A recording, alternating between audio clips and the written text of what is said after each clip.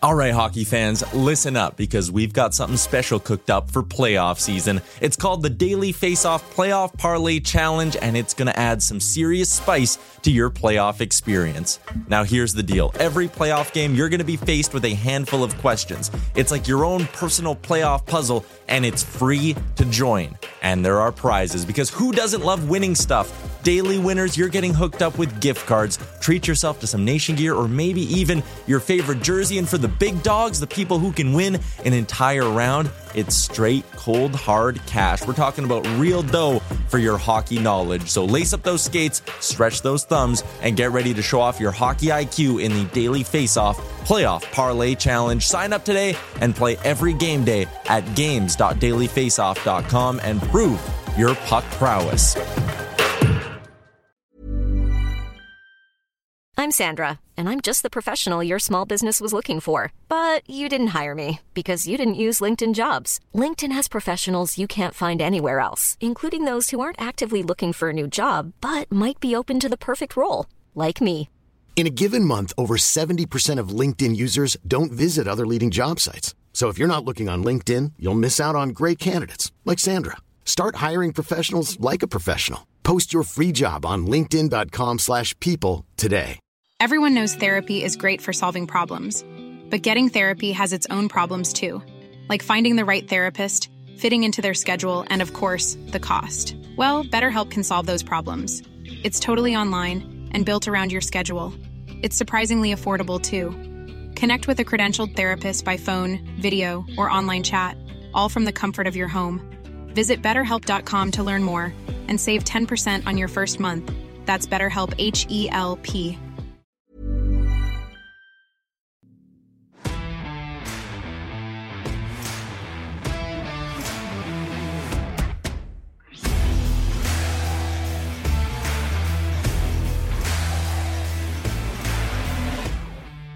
This is the Wally and Methot Show live.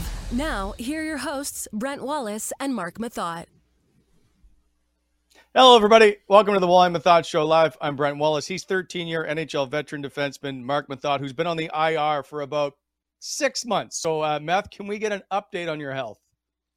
I'm moving around better today. Thanks for asking, Wally. I was in the gym this morning doing some band work, so we're getting progress here. It's good. Is the inversion table still being in service? That's actually completely and entirely due to Poulin, by the way, our guest today. He's the reason I went out on a whim and bought an inversion table. So the problem is you're not supposed to use it while you're in that acute phase of pain. So it's just sitting here collecting dust until I recover a little more. So yeah, I'm going to blame Poulin for that one. You didn't read that part of the instruction manual is what I'm guessing, right? I did not. And I own it. So that's $400 wasted. Yeah. Okay, so we'll get to that as we get to our guest coming up here shortly. Today's show is always brought to you by sportsinteraction.com. Go to sportsinteraction.com/Wally Methot. They are Canada's online casino and sportsbook. And by the way, most competitive odds, live daily betting. Canada, Sports Interaction, Canada's leading sportsbook. And don't forget, tonight is the big game, by the way, the NCAA Final Four. It is Kansas versus UNC. We'll get to that pick a little later in the show because I want to know what Poulin has to say. As always, huge show lined up. We have the voice of reason here to sort it all out. Of course, our guest is brought to you by the cool, refreshing taste of Whitewater beer. Try their new kiwi lime sour flavor. Use the code WHAM-FUNKYFRESH for 15% off when you go to shopwhitewater.ca. You can get it at the LCBO, but why do that when you have the lovely ordering that you can do? And also, don't forget, you can do home delivery. That is Whitewater, the official beer of the Hockey Hall of Fame. Dave Poulin will be here in just a moment. But, Meth, before all that starts, I know you were at the game on the weekend. It was an emotional time and a big win, obviously, at the same time. Just tell me what the atmosphere was like as you were in the building.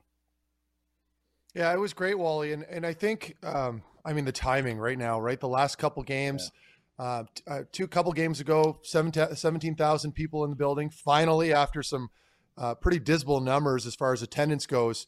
And then yesterday, of course, I was covering the game, and I think there was over 15,000 fans in the building. So really good atmosphere. The ceremony that the Senators had put on for Eugene Melnyk was terrific, very classy. I love the tie to his Ukrainian lineage, of course, too. And now with everything that's going on around the world and the Ukrainian national anthem being played in the building, it tied in very nicely. And we all know what Eugene did for the team and the organization. So it was great. It was very classy, and the fans were behind it. It was emotional, and the Sens did a great job with it. Yep, certainly an interesting time. And so much going on. I can't imagine the atmosphere when you're seeing guys score hat tricks, all that stuff, right? We've had, and I know we obviously weren't in Detroit when Matthew Joseph had his 4-point night, but then you've got Josh Norris with his hat trick the other night. It's always fun to see when these guys are lighting it up the way they are. Yeah, they are. And I mean, it's, and I'm sure we'll talk about it with Poulin, but Norris doesn't seem to let up at all. I mean, this man is just a scoring machine. Even those whiffing burgers that he has in that little area that he has where he might fan on a shot, and he's still finding a way. I mean, I hope he can continue this pace. I hope it continues into next season. Everything just seems to be going his way right now from that area. I hope that turns into his office and he doesn't slow down. But I said that on the broadcast. I mean, the ability to be a scoring threat right there opens more time and space up for the rest of the guys on the ice. So I remember I can tie him into a player like Kucherov. I'm reluctant to say Ovechkin. That was a different beast. But players, Tarasenko's another guy that are those trigger men from that same spot. You have to respect it. It drives defenders crazy. It's hard to play against. So they've got a good thing going right now in Josh Norris. But the best part of this whole thing, it's the same with Kucherov and Tarasenko and even Ovechkin. You know they're not passing the puck. You know they're shooting this puck. And again, it's just going right by goalies. Like I have nowhere near that skill level, and it's impressive just to watch it play out. Like, I don't know what that's like on the ice, but that's pretty cool. Yeah. Well, we used to play when we would play against Ovechkin as an example, because he had been doing it longer than all these other players that we're mentioning. We would almost at times cater to him completely and have a player stand right next to him. So you're essentially playing a 4-on-3 on the PK. But even that created fits, right? Because you're not really used to playing that style with an extra 2 players off to the side. So it can create a bit of nightmare for a lot of guys. But in any case, it's adjustments that you have to make on the ice, and it's a great weapon that the Ottawa Senators have. Quickly, before we bring in Poulin, you've now watched Hamonic and Del Zotto play. I guess, what are your thoughts seeing them on the ice live? Did Hamonic live up to the expectations that you had for him? Yeah, he has. For me right now, I was hard on him initially, and I still, I still need to see a little bit more. I knew that he was going to come anytime. I'll put it this way. I'll simplify it. Anytime you come in as a new player in a new organization, you're seeing it with all these guys. It almost happens all the time, where you go to a new place and you're running on sheer adrenaline. You're seeing it with Nick Paul in Tampa. You're seeing it with Matthew Joseph in Ottawa right now. This isn't the production that you're going to get from these players consistently over the next couple of years.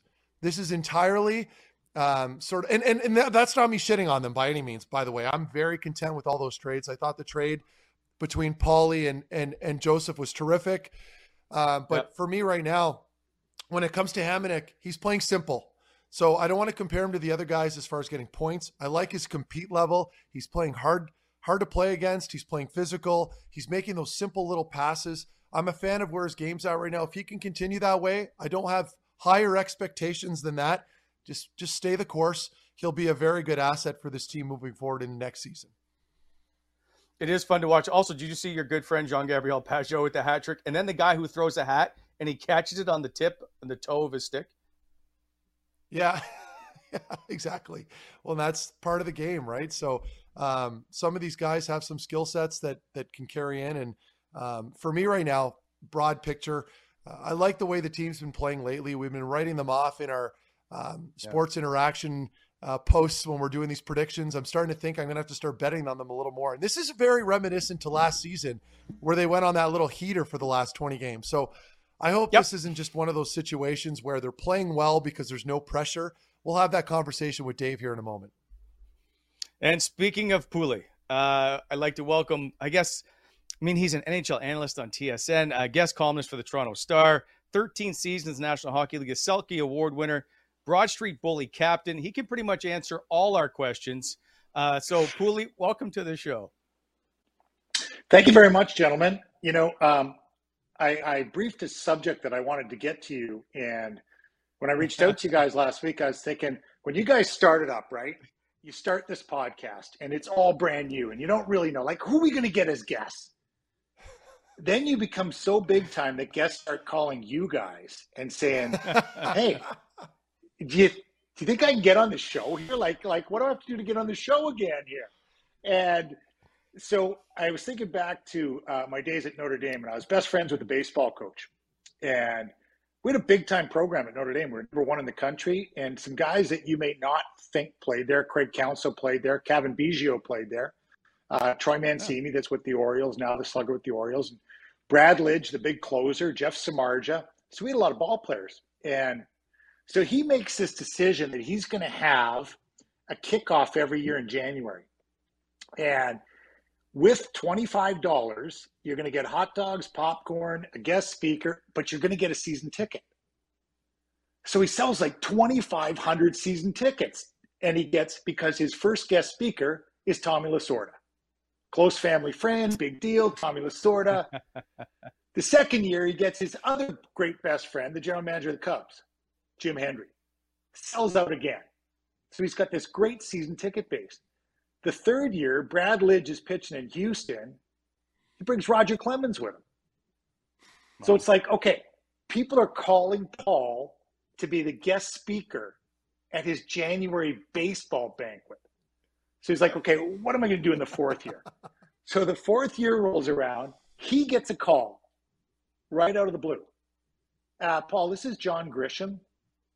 Paul's like, yeah. He goes, hey, listen, I got a son that plays ball at Virginia, and I know you have these big baseball, kickoff dinners. And do you have a speaker yet this year? I'd like to come and speak at it. So there's my list for you guys.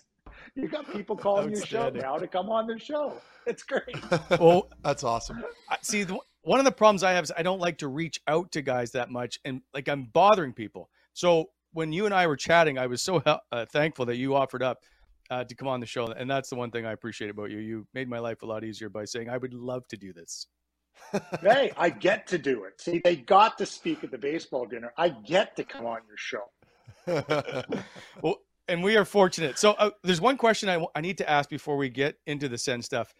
When you're captain of the Philadelphia Flyers in the heyday and all that, like, did you ever pay for anything in Philadelphia? Did I, or do I still? Oh, even do you still own the town? If you go back just enough, you can't go all the time. But now I have a granddaughter there, so they're going to be seeing a lot of me now in the next little while, because I got a new one down there to visit on a regular basis, besides my daughter and son-in-law, of course. It was a pretty good town. The main thing was, Wally, we won. Like, we won all the time. Yeah. And that, I was so fortunate. I mean, in 13 years, I went to the Final Four 6 times and the finals 3 times. Like, I was so used to winning, made the playoffs every year. And Philadelphia, when you win, it's a really good town. And, I was following a guy, and I was always careful to say I was following him. I wasn't replacing him, and that was Bobby Clark as the team captain. And so,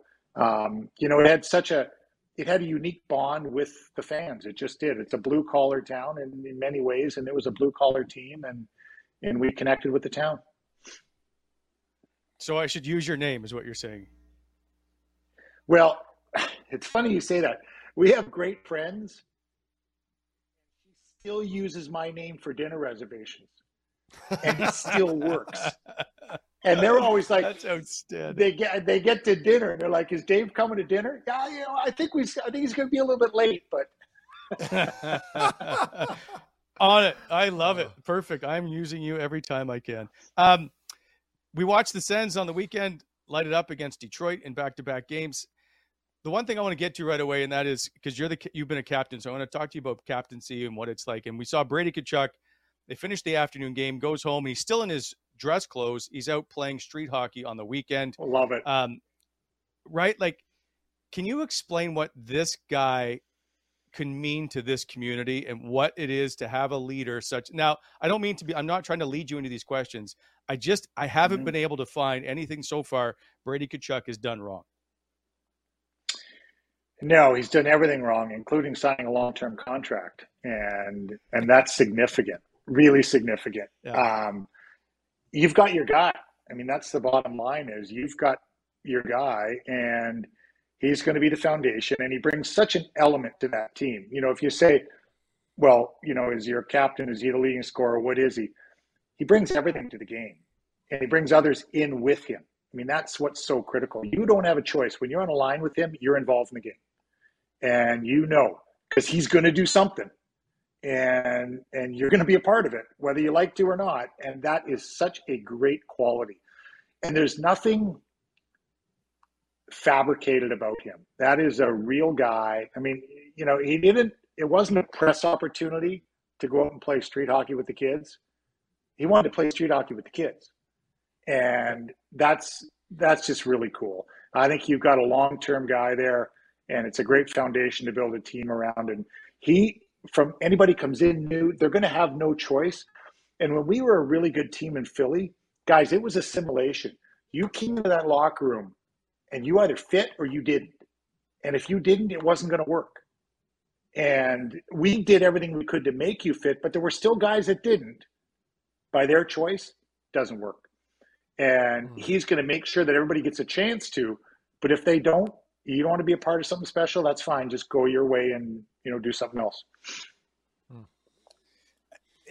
I mean, he is such an interesting character to watch because he's young.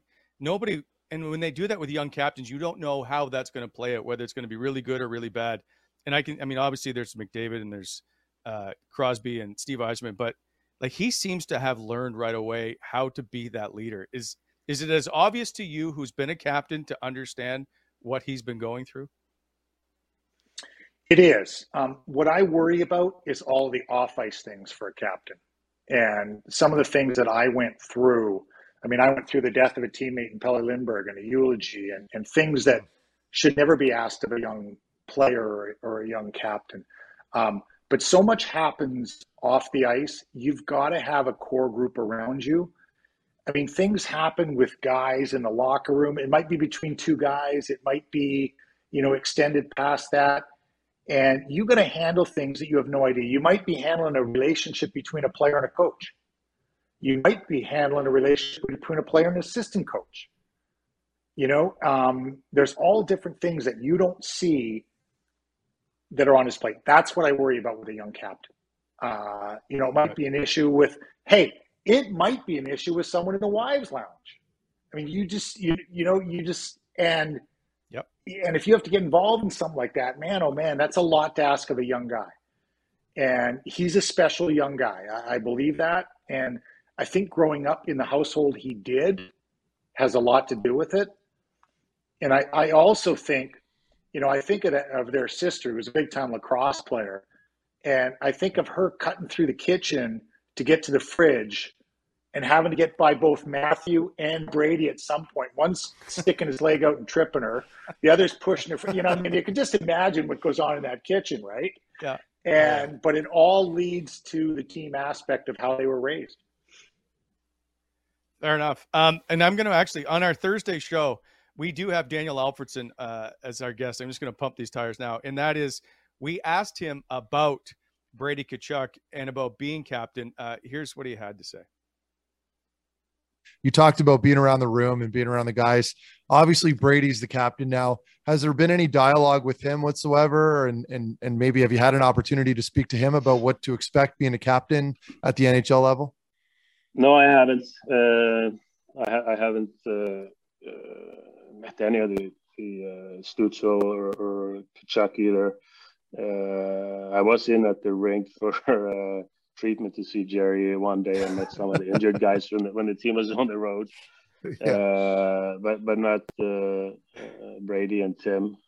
So I haven't had any discussions. No. Would you like to get a hold of Brady and have a meeting with him? I think it would be interesting for sure. I would, I like the way he conducts himself and the way he plays, and I think he was definitely the right choice for the captaincy, and I think he carries himself extremely well. Alfie, that is on Thursday's show. But Poulin, you do see a special person in that it is Brady Tkachuk, who not only is a leader, but he can carry this team off. Like, he can play the game at an extremely high level. Mm-hmm. Is it important to be able to do both?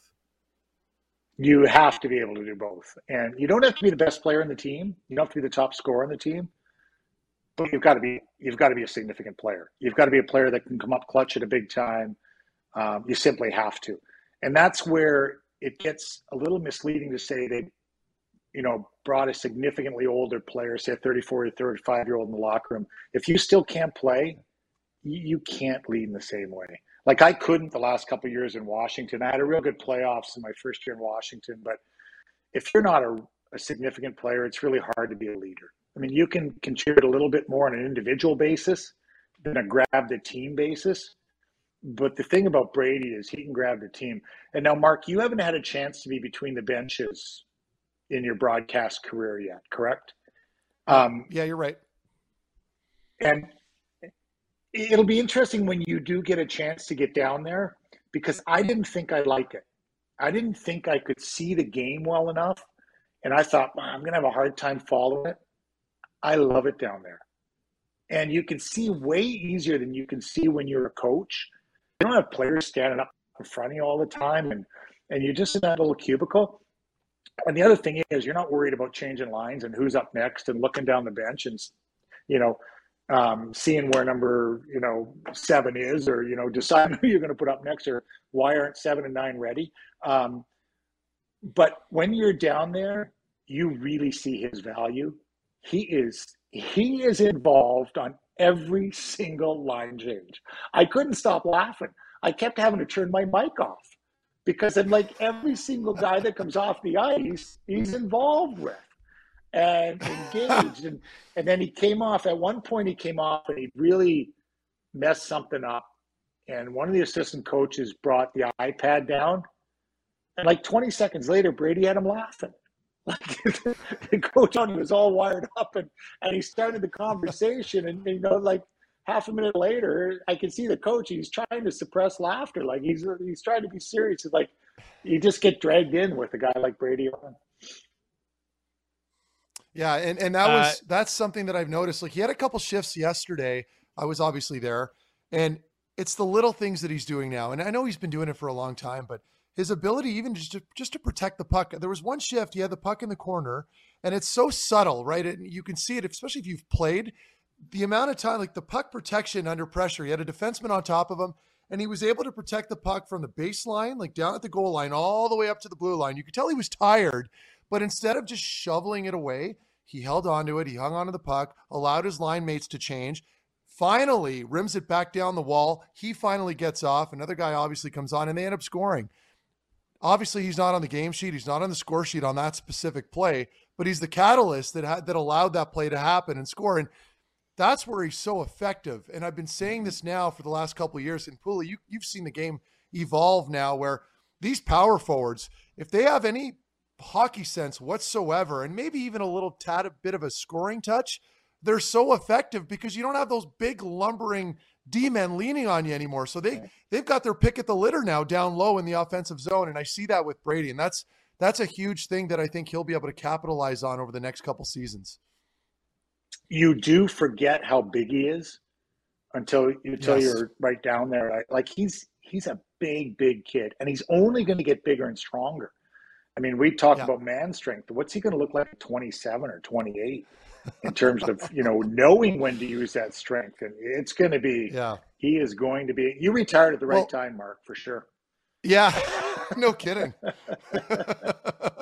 Well, you could make an argument that I was pushed out of the league too, because I was hobbling around on one leg. But I mean, I watched it, and that was another point I was going to bring up. Was there was a few times yesterday he did have the puck on the wall, and there were a couple forwards, and there was a player like Rasmussen, a couple big guys had an opportunity to finish Brady. They just skated off. They curled away from the puck, so to speak. They didn't finish him. That's all that fighting that he did. I know some people didn't enjoy it, but establishing himself the way he did over the first few seasons, no one wants to go near him now. It's incredible. The time and space he has is very impressive. And it's all from that toughness that he brought to the table early on, I think, at least. Yeah, no question. I agree with that.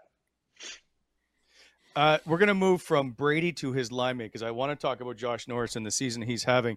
That is all brought to you by Boyd Moving, one of our new sponsors. Want better pay, more respect, and more job security. Looking for a career, perhaps? It's time to move to Boyd Moving. If you're an experienced mover, truck driver, or just hardworking go-getter who wants rewarding work, then it's time to turn your job into a career. Competitive rates.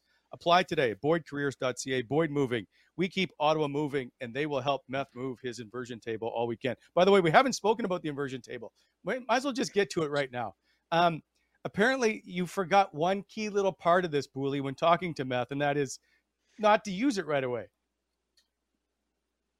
Yeah, I'm not a doctor, and I don't play with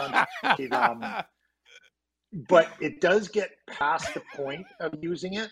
I didn't know exactly what point he was at. So I should have got a better diagnosis before I made the suggestion. I just know what it's meant to me. But it reaches a point where you have to go see your guy.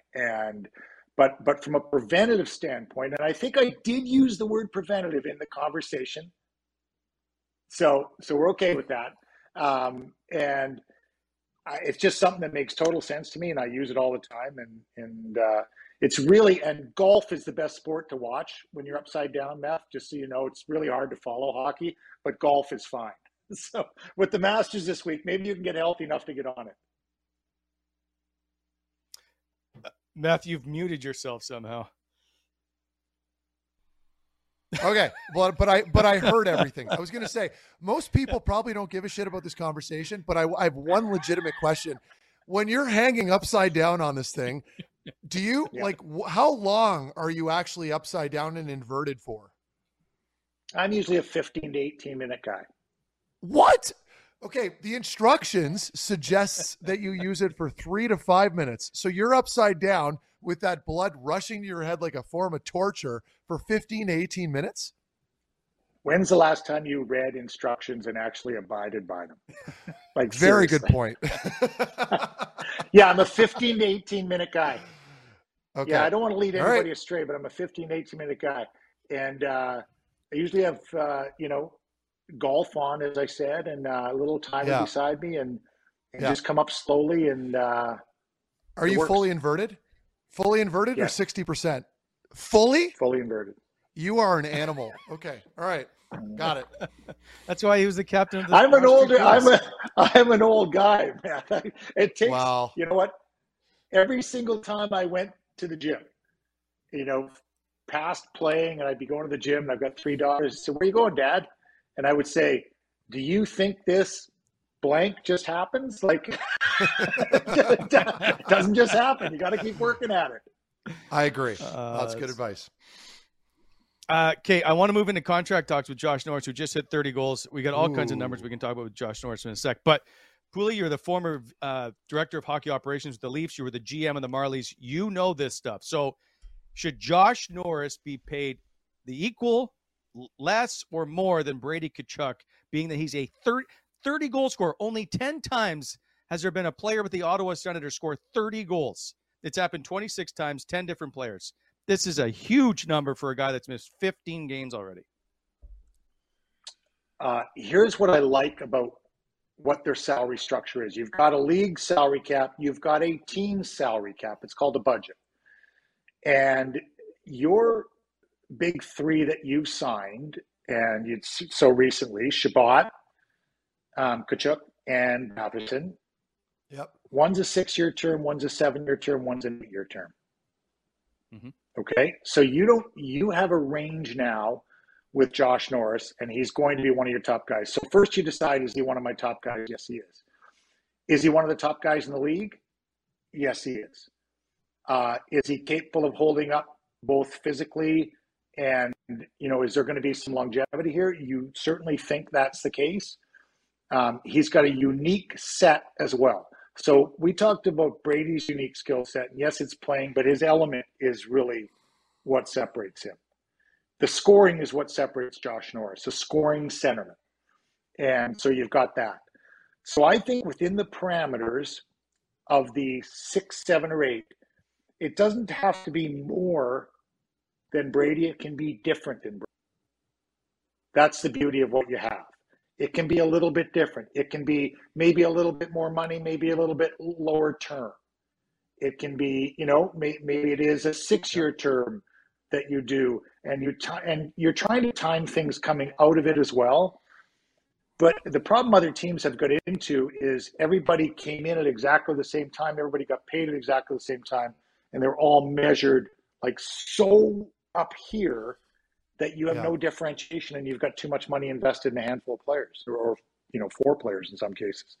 And so I think Ottawa has some flexibility in this, because you could go to him and you could say, okay, here's a 6-year option, a 7-year option, and an 8-year option, and still feel comfortable that you're going to be paid within your team structure and within the league structure of what you're worth.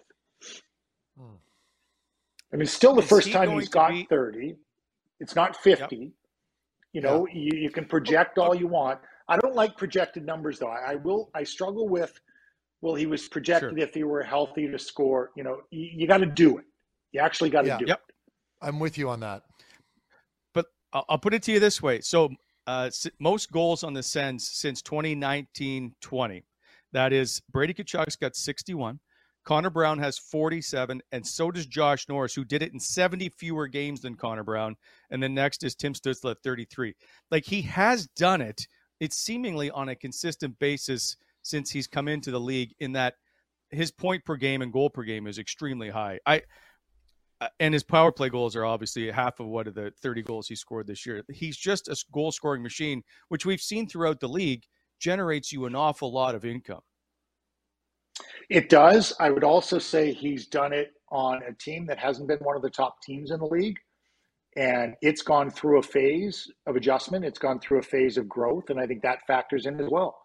And, I think there's a number here. I think it's in the Brady range, but the terms might look a little different. But I think you set the bar with Brady. If you said, look, we were just talking about him. We talked about how he's your leader. He's your captain. You've set the bar, and if that's the bar you've set, Josh Norris will have to be comfortable about working not below it, but around it. And I think that's the key there, is to show some flexibility and work around it. And Matt, contract talks and Poulin, I don't even know if you went through them as well, but do we expect this to be long and contentious because of him being a 30-goal man? Yeah, I don't think you go into it thinking that. I go into it selling the player that, look, you got a chance to be a part of something special here. And by the way, it looks like you've got a couple of line mates, one in particular, that you guys can ride together for a long time. And here's another thing, Josh. You don't have to worry about a physical thing when you're on the ice. You never have to worry about the other team intimidating you. You never have to worry about somebody taking a shot and not. You better believe it. And this is the thing. You find a place that you're comfortable and successful in, and then you're going to leave for, I don't know. I don't know what your expression was, Matt, but our expression was, once you got a nice pair of jeans and a nice pair of sneakers, you can only wear one pair at a time. Yep. Okay, so if it's 7.8 or 8, is that 200 going to affect your production and output and the long term of what you do in life? Like, you're going to buy another pair of sneakers and have them sit in a box there and not be able to wear them right now? I don't know. And that's interesting. No, but it's a great analogy, because when I was going through my contract negotiations with the Senators in, I don't know, was it 2013 or 2014? I found the outside voices, particularly my agent, and it is his job, in fairness, they were nitpicking. Like, he was in my ear every day mentioning, we're still a couple $100,000 off. We got to get a little closer to this number. And in my mind, all I could think was like, okay, you've got a good point, but I'm pretty comfortable right here. I've never seen this kind of money before. Like, I'm happy with that. And it was almost the straw that broke the camel's back as far as getting something done, right? Like that almost broke everything off. And then I had to change agents and it got really messy. So I'm with you. That's a really good point. It's like, how much do you actually need? Yes, I understand it's a business and you have to look at the comparables. You don't want to bring the market value down. But at the same time, it's like, how greedy do you really need to be? And you mentioned the external factors of your line mates. How comfortable are you playing with so-and-so? And your happiness level, what's it going to look like over the next few years? The pressure from the fans, if you sign a bigger ticket somewhere else where they're a little more unfamiliar with you. So there are a lot of factors, but I totally agree with that assessment. And that leads me into my one question with you, and I don't want to put you on the spot, but as far as the defense goes, with Zaitsev now and a couple other players, you've got Hamonic in here, Del Zotto, Holden, you've got a couple older players, then you've got Jake Sanderson coming into the fold. What's this decor going to look like with this supposed internal budget, Poulin? I mean, how do you manage that over the summer? And I don't know how much you can give us here, but I can't figure this out. I'm not a numbers guy. So who's your top pairing guy right now? There's one clear. It's Thomas Chabot. Right. Who is his partner? Well, no one knows, is it Zub? Is it Artem Zub? It sure looks like it could be Zub. And it so should the way be. that's configured right there, yeah, it should be. But your featured guy is still Chabot. And Sanderson, you don't have to think about for 3 years, and you control him for 8 years. That's a long time. Good. So, good point. For sure, you don't have to worry about him for 3 years. And the other pieces is who fits best. And then you go sequentially, okay, then I've got to have a number 4. Now, Hamonic, there was a lot of discussion about him when he came in. And so maybe he's a guy that wasn't quite in the right place in either Calgary or Vancouver. And now maybe we're seeing the New York Islander Hamonic back, and he's more comfortable. And, it's funny because when I was a free agent once in my career, and we got it down to 6 teams. We went to 6 different teams, and we said, will you pay this over 2 years? All 6 teams said yes. And so we said, okay, we got the right price. Now we just got to pick where we went. Well, one of the choices was Quebec. And you might think, why is a guy who was in Boston thinking about going to Quebec? Well, part of the conversation was we looked at raising the kids in that culture. Now, that sounds strange in 1993, but I have 3 daughters today that are totally fluent in French. 2 of them were French majors in college. One of them is also fluent in multiple languages. She's fluent in Italian. She's fluent in Russian. And so it's just this crazy thing that was a family aspect of what I looked at back then. So does Travis Hamonic want to be in a role in a city that fits what he is most comfortable with, in a role that he's most comfortable with? And if he plays at his absolute best and performs better than he has over the last couple of years, then he's a good fit in the 4-hole. And, and he could be. He looks fine to me. Yes, he does. He looks comfortable, and that's key. Now, you're going to put him potentially with a better player, too. You're going to put him with a Jake Sanderson or a Thomas Chabot, however it pairs out. And then from there, you want, Nick Holden is your safe, sure, your 5, 6, 7, I think can be a little bit of everything. And you've got some choices. I mean, you really hope that a Lassie Thompson imposed himself, or a JVD imposed themselves. Is it really up? Management can sit with their books and sit with hey, I can only explain to you what's happened with your goalie situation. As much as you thought going in last year your goalie situation was defined, a guy came in here and played better than anybody else. And now he's in the mix. And that's Anton Forsberg. They just imposed himself. That's what you want these guys to do, Meth. You want these defense, the names there, you want them to give you no choice. It's not up to management or the coaches. It's up to the players. But if you have enough good players and you don't have some names in there, some of the young names in there that I'm thinking about, I think Tyler Cleven's going to play. I don't know when. It might be 3 years from now. But he's a big physical kid. I think he's going to play. And, and I'm getting glowing reports on him, but albeit potential, not there yet. And so now you've got enough. But what if you go into the market? What if you go into the market and somebody becomes available and thinks they fit here, just as I thought I fit in Quebec back then, and Quebec wasn't very good, but all of a sudden they were Colorado, and they were winning championships, so I wasn't far off. You know, I knew how hard it was to cover Joe Sakic. I was smart enough to know that. So, you know, you hope you get in some situations like that. Yeah. So essentially, and this is sort of along the lines of what I've been preaching for a little while now too, with players like Brandstrom and some of these other young fellas that have been coming into the team. They have to knock the door down, right? Like you can't just be catered to. You have to make it a no-brainer for the coaching staff and the organization that you belong there. So are you essentially suggesting that this all will probably likely be up for grabs in training camp? Like, so those exhibition games will be incredibly important for some of these younger defensemen like Thompson and JBD, where they have to come in and knock it down? As will the next 16 games of the year for a couple of them. Yeah.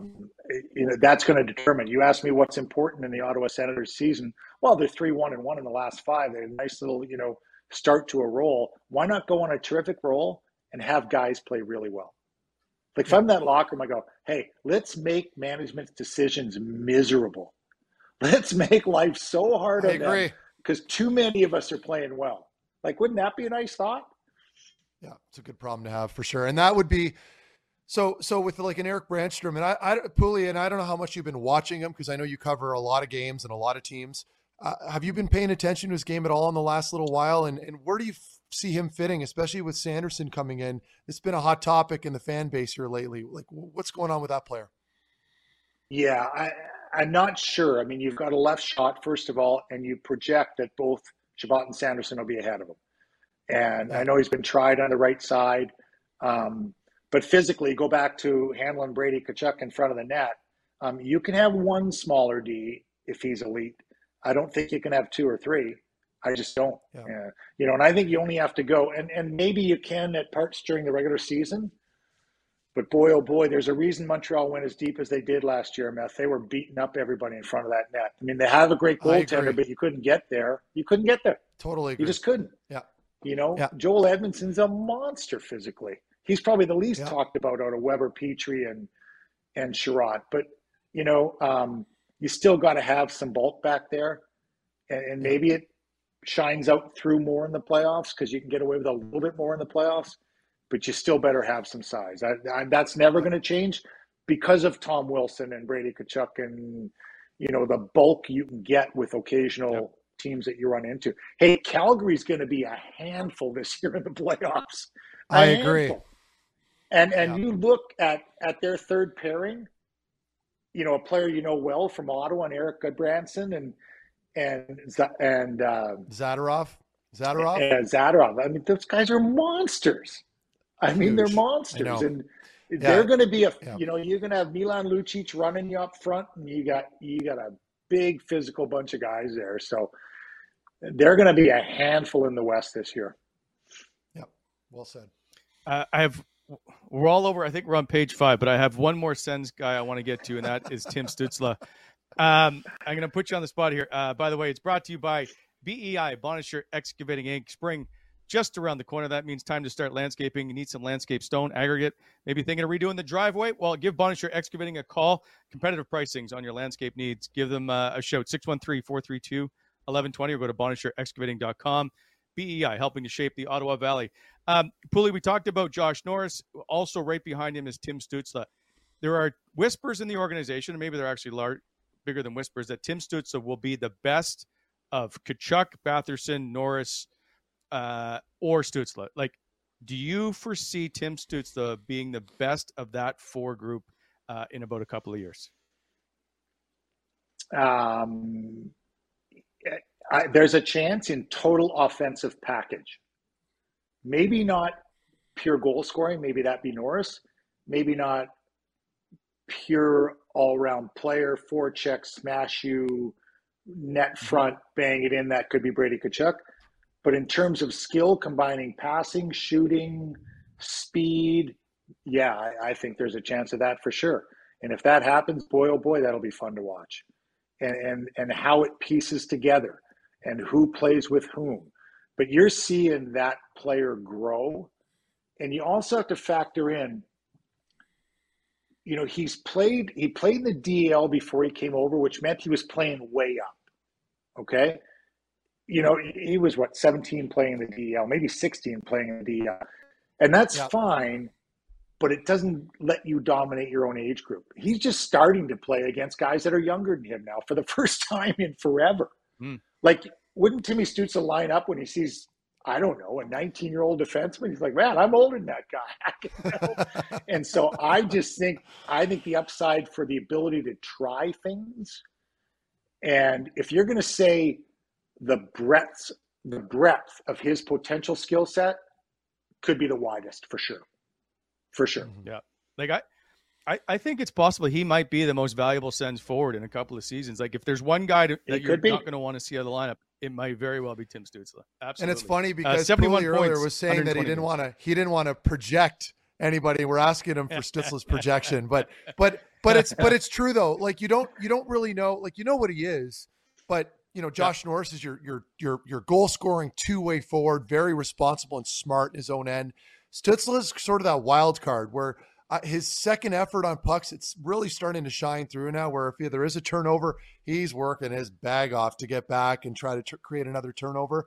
I just don't know what that's going to look like in a couple seasons. And to Poulin's point from earlier, who are his line mates, right? Like, who's the guy that can really complement him? That's going to be important. I can't speak to that as much. I'm not a forward, but to me, it's incredibly important to have another perhaps skilled guy that can kind of keep up with them, right? That can play back and forth catch with them and create that offense. Yeah, and that'll be fun to see who that is and how that develops. But you know, and there's a couple of players that I think are going to factor in, but I think they're going to be in a little bit different role, and it'll be somewhere down in the third line area, in that Shane Pinto and Ridley Gregg. Yeah, I mean, I don't know, and I've seen enough. You know, I was a Pinto guy right from day one, but because everybody that I knew from the college world was telling me I better be a Pinto guy. I mean, it wasn't. I mean, I think I might have done his first or second game against Montreal, and I couldn't have been more impressed. And I think, you know, you're going to plug that guy in, and it's going to push people around, but you're going to see, you know, what fits. And is Batherson, Tkachuk, and Norris the set thing? You know, Norris too. One more thing, guys. When you're doing something and everybody knows you're going to do it, that's pretty cool. And that one-timer from that area. Yeah. So it's 1-1 on Friday night, and I'm watching, or no, Thursday night, and I don't even know what day it is, Friday night.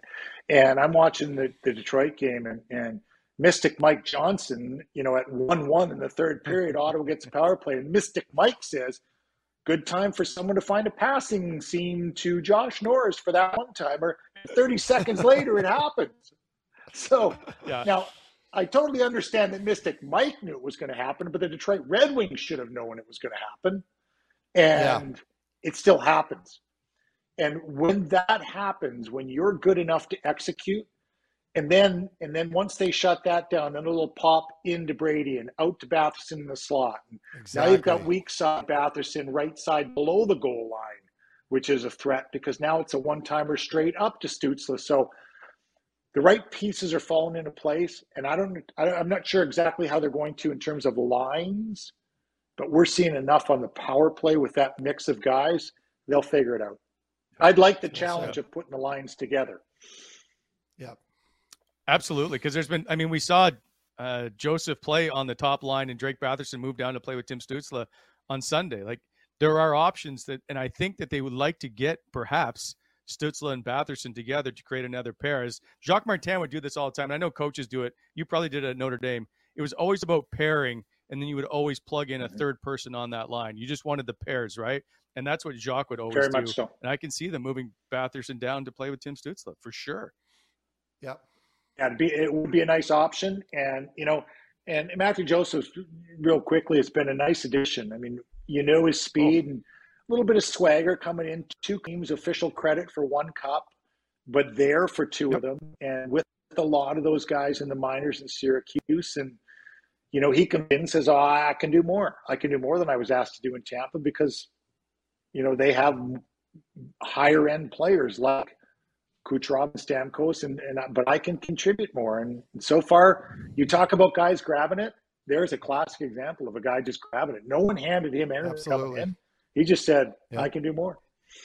Yeah. He just had his first career hat trick, his first career 4-point game, first career 3-assist game, and he just played a career high 2007. Like, How good was life if you're Matthew Joseph right now coming into a new team where you're trying to secure a spot in the lineup and just want the only thing to that point, and Poulin can touch on this too, obviously. And I mentioned it, anytime a player ends up in a new organization right off the heels of a trade, between your adrenaline and your unfamiliarity, you're just hyper focused. Things tend to just go your way. You're seeing it with Nick Paul right now. You're seeing it with Joseph. You're seeing it with Hamonic. There's no coincidence.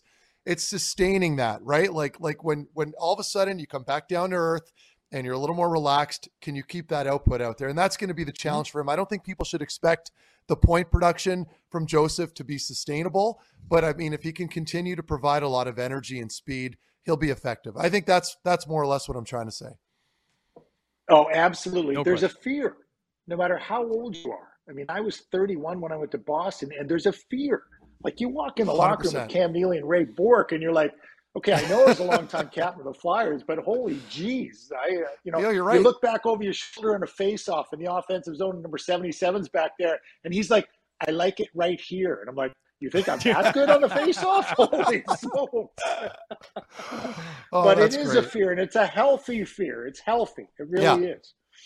It is. That's well said. Okay, we have a debate coming up. This is the hot topic in the NHL right now. That's the Trevor Zegras, Jay Beagle, Troy Terry incident that happened between Arizona and Anaheim. I bet you I already know Meth's take, but I want the voice of reason's take, and that is, Poulin, can you tell me what you think of this whole entire incident? And of course, obviously Tyson Nash being part of it by saying you don't want to skill it up. Yeah, my guess is if you went back to Tyson Nash right now, he'd change what he said. That's just my guess. No, because it attracted far too much attention. He just did an interview with the Arizona Coyotes, basically, and said, "I should have said hot dog it up," and that. So he basically doubled down. Doubling down. Not really. He's doubling down. Yes. Oh, okay. So I don't consider it hot dogging. That's way more than I ever imagined. Having for myself, so I can't comment on it from that standpoint. I don't like what Jay Beagle did. I think, I was a recipient very early in my career. I fought a guy that was way, way, way too tough. And he hit me once and stopped. Because he figured out right away, this kid has no clue what he's doing. And he did in a fight. Now he cut me bad, but he hit me and he stopped right away. And I would have preferred that out of Beagle. I don't know. I think that was more frustration, 5-0, digging in on the goaltender. And that's what it was for me with Beagle more than it was the goal. I mean, sure. Yep. To me, but I agree. He cross-checks him. That's fine. Now, I'm going to say if I'm Troy Terry too, the young guys have to come in more prepared for what might happen. You don't come in smiling with your head up into a scrum, at all, ever. You come in prepared. And in a worst-case scenario, okay, if he hits me once, I'm grabbing him, and he's not doing that to me. Because, Troy Terry, he's 25 years old. He's not 19 years old. So He's been in scrums before. You got to go in expecting the worst. You got to know it's 5-0 for you. You got to know you've embarrassed them. And I don't mean embarrass them because your skill's better. You've kicked the crap out of them in the game. And just from those points alone, you're dealing with a frustrated guy in Beagle. Should Beagle have let up after one? For me, he should have. And to me, he knows what's going on there. And maybe he says he pushed it too far there. Also, I looked right away to see if Anaheim plays Phoenix again this year, and they don't. Because my old-fashionedness said, okay, well, what'll happen then? But it's not going to. So I think I don't have a problem. I don't have a problem at all with what Trevor Zegras brings to the game in terms of his skill level, guys. I envy that. I think it's tremendous. And you know what? If you don't want him to do that, don't let him do it. Play hard against him. If he goes around behind the net, you've got to be there to meet him coming out the other side. But to say he does it and he embarrassed you, well, play better. I don't know. Yeah, I'm with you on that. See, and my only qualm with it, my only issue, and we can disagree with Nash's comments. Like I get that. I'm not even going to comment on another commentator. That's, he can say whatever he wants.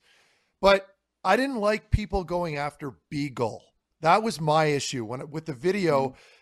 If you're okay, it's a very subtle cross check. It's not an egregious cross check. We see it. It almost looks like he's debating on even cross checking him, but he does. Because Zegras gets his nose in there and jabs at the goalie. Yep. My wires are crossing if a player does that to me at a 1-0 game. Never mind 5-0. So Beagle's standing there, and Troy Terry decides to jump in on a scrum. Like, did Troy Terry expect to have a little dance with them and just cuddle up and hug them? Like, you mentioned it right there, so I don't want to be too repetitive, but you need to be prepared if you're going to jump into a scrum. If you don't want to get shit kicked, stay out of the scrum, and you won't be worse for the wear.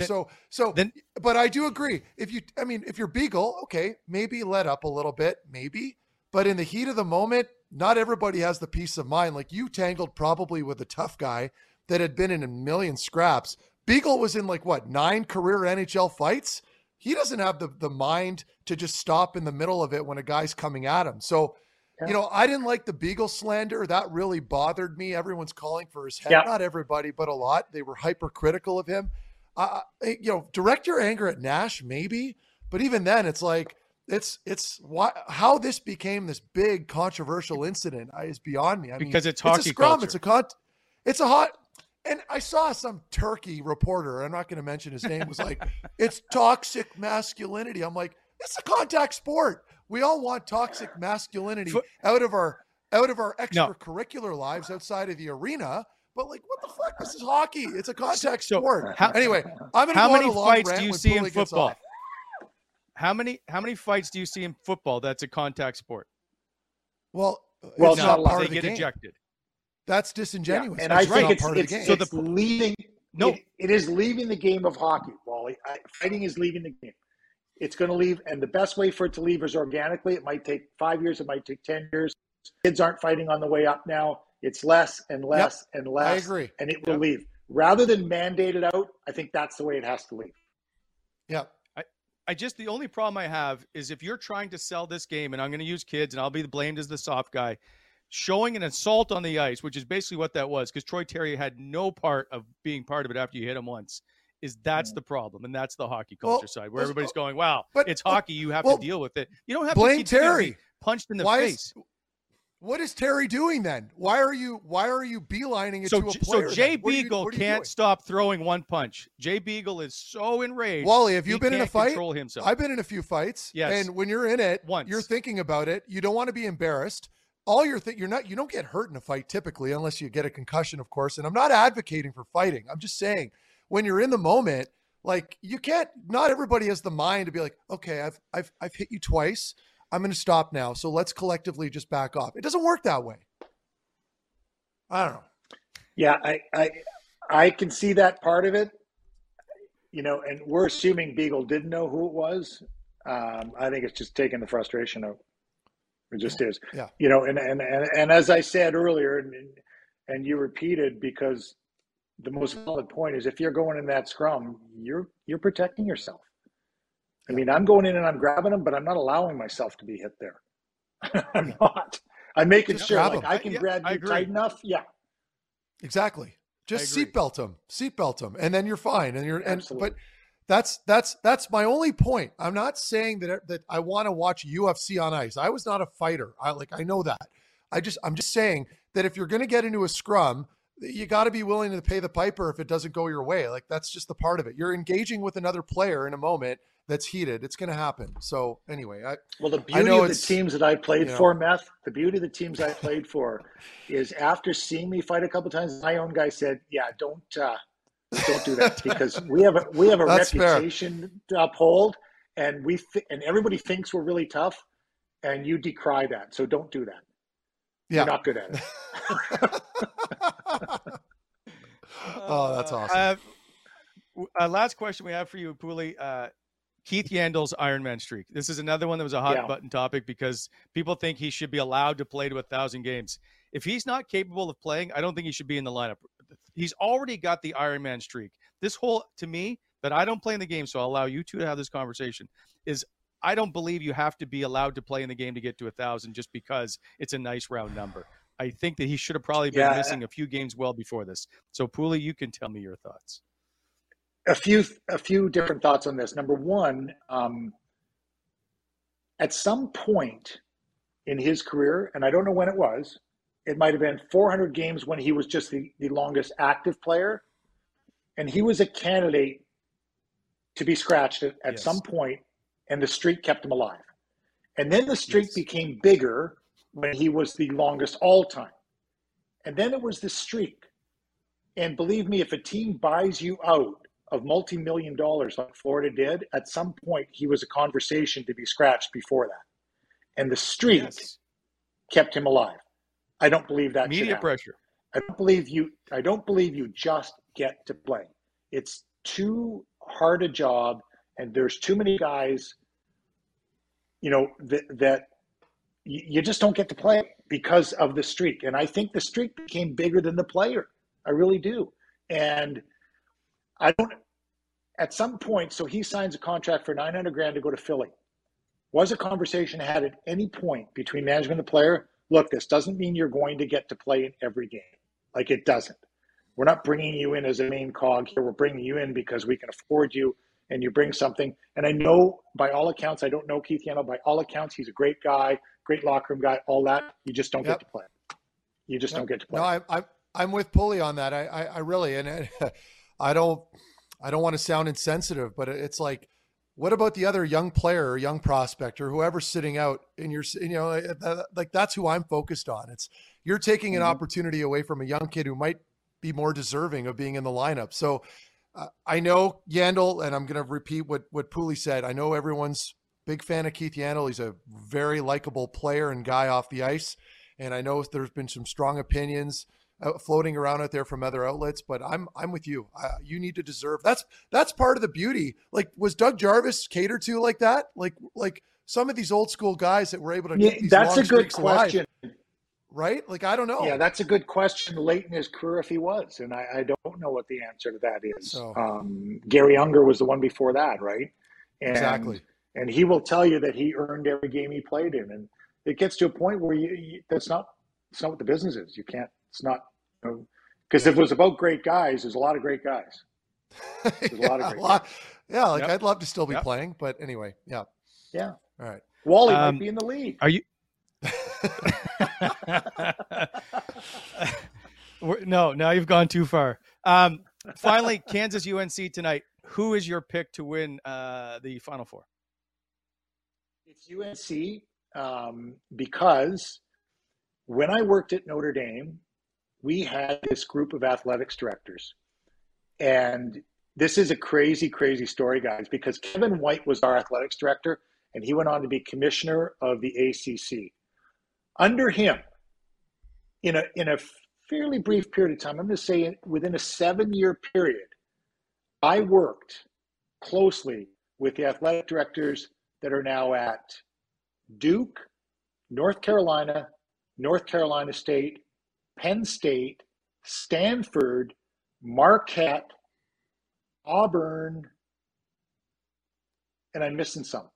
Those people had athletic directors at all those schools. So Bubba Cunningham is a close friend and is at North Carolina. So I'm giving Bubba Cunningham the nod. He was a regular golf partner of mine. And it's crazy the group of people that went on to be head athletic directors at other institutions from one small Catholic school in the Midwest. Neat. All right. By the way, you can go to sportsinteraction.com and vote for, or place your bets for that tonight. Poulin, we appreciate you stopping by. I've always enjoyed these conversations. We'll get into more heated topics again the next time you come on. You just send me a text. I will clear the schedule. Thanks, Poulin. Okay, should I sign it Roger Clemens? Well, actually, if you get Roger Clemens on, I may bump you. Have a great day, guys. Take care, Always a pleasure. Thanks, buddy. Thanks, Talk to you soon. There goes Dave Poulin, who's on obviously on TSN, and it's on TSN Radio, and of course he writes for the Toronto Star. He's a fantastic individual. Lots to talk about. We actually didn't get through everything today, Meth, as always. One thing I want to point out before we let you go, and that is most wins in a season by a goalie, because Anton Forsberg's been so good. He is 1 win away from tying Craig Anderson for the most wins since 1819. That's how good he's been, and he's a backup. Yeah. No. So Craig Anderson, since 1819, has the most wins in one season at 17, and Anton Forsberg has 16. Wow. Yeah, I didn't know that. I figured Andy would have had more wins, I guess. Wow, that's an impressive stat. Yeah. Injuries and stuff, obviously, to Andy through some of that and whatnot, and I think a couple of bad seasons. But to see Anton Forsberg be the guy that people are like, we need, we don't have room for him, and Gus is the guy, and all this. He's certainly cemented himself as an invaluable piece in this organization for sure. How many games, Wally? I don't want to put you on the spot. Yeah. But how many games played in comparison to that other season that Andy had, the good one? Who's played more games? Yeah. Would that have been Andy? I'm assuming. I don't have the answer for you. Because Forsberg hasn't played that much, has he? Anyway, that's something I'm interested in, because I had no idea that Forsberg was knocking on that door. But that just goes to show you how kind of polarizing our seasons were when Andy was here and we had a different group. So yeah, the last goalie so Andy won 23 games in 17-18, and the last goalie before that to win 20 games in a season was Andrew Hammond, who won obviously the 20 games when he was in 2014-15 and just 23 starts. Okay, really, I just wanted to point out that Anton Forsberg's season has been extremely good, despite all the challenges that he's probably had to face with this group so far. So that's it. We will see you when Thursday is the big interview with Alfie. One thing I do want to point out, we did ask about ownership. He does answer the question. There was a couple other things about whether or not he wants to be part of the organization again. All that stuff coming up on Thursday. Fantastic interview with a pretty good guy that I think most of us have met before. He's the greatest player to ever play for the Ottawa Senators. That's on Thursday. Until then, thanks to Dave Poulin. Meth, good to see you as always. That's the Wally Methot Show. Take care.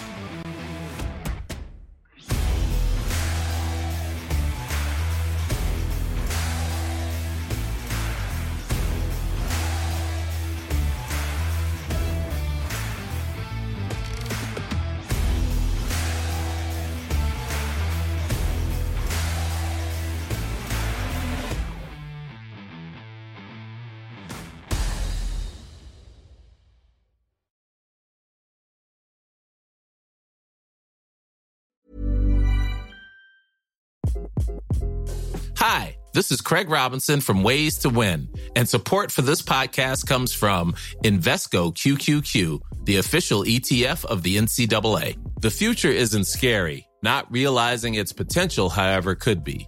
Just like on the recruiting trail, I've seen potential come in many forms as a coach. Learn more at Invesco.com/QQQ. Let's rethink possibility. Invesco Distributors, Inc.